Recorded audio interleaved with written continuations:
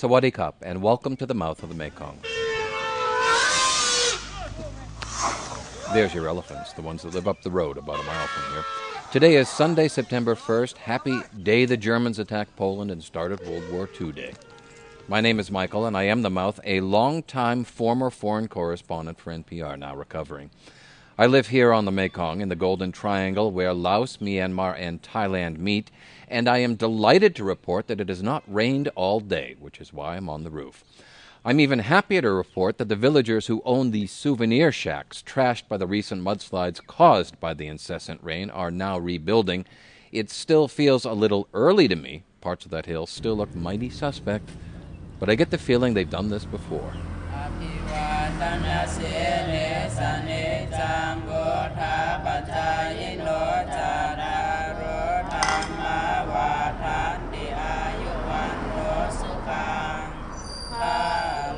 In my little town, the monks still come by in the morning to receive alms and to give blessings, though there are only a few of them, read 4, not the columns you see in tourist destinations like Luang Prabang. I like it better this way. It just seems a nice way to start the day, or in today's case, the week, with nary a camera to be seen. It's been a pretty quiet week in general in these parts, which is a good thing, especially in Myanmar, where no major religious violence between the Buddhist majority and the Muslim minority was reported. These days, no violence is news. What else happened this week? The U.S. promised Indonesia a half-dozen Apache helicopters, and there will probably be more goodies for the Indonesian Armed Forces after a long dry spell mandated by the U.S. Congress for Indonesia's appalling human rights record under Suharto and immediately after. But things change. Pivot toward Asia, anyone?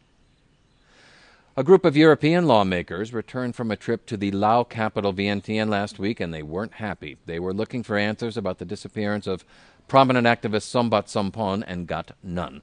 Instead, they got what one of the lawmakers called ridiculous lies from Lao officials.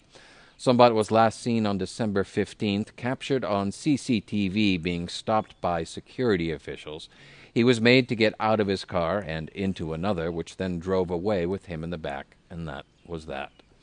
The government says it has no idea what happened to him, but there are very, very few people who believe he's still alive, and fewer still who believe the government had nothing to do with it.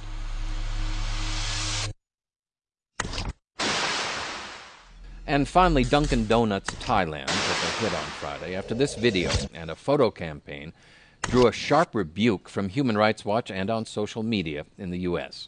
ฉีกทุกกฎความอร่อยชาโคโดนัทอร่อยล้ำมิซ้ำใครจากดังกินโดนัท Dunkin' Donuts Corporate, read U.S., on Friday apologized for this ad that features a Thai woman who bites into one of the company's new chocolate donuts and bam, turns all chocolate-colored herself with a bouffant and bright pink lipstick.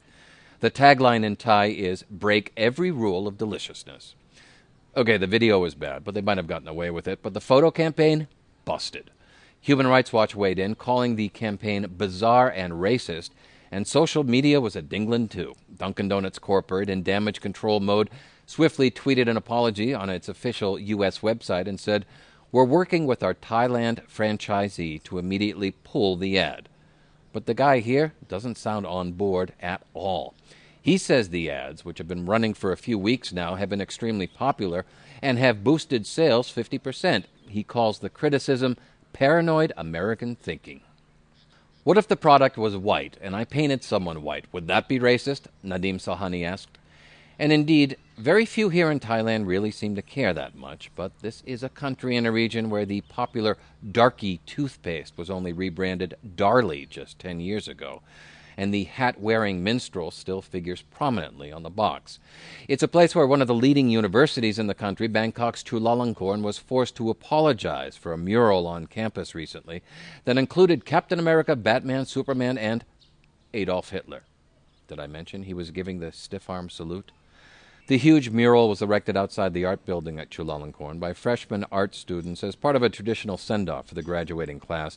The school's dean apologized and called the students ignorant, which seems about right, but not before photos of students standing in front of the mural made their way onto social media. A bizarre Hitler chic has swept Thailand in the past year or so with T-shirts and advertising featuring the German leader in various guises, including a statue of Hitler's head grafted onto Ronald McDonald's body in front of a local restaurant. To their credit, when you explain it to them, most Thais seem to get it, but there's still an awfully long way to go. That's it for this week. Thanks for listening. Check out the website at www.mouthofthemekong.com for daily updates. Any comments, criticisms, or ideas you might want to throw my way, hit the comment button and have at it. Talk to you, with you, at you again next week.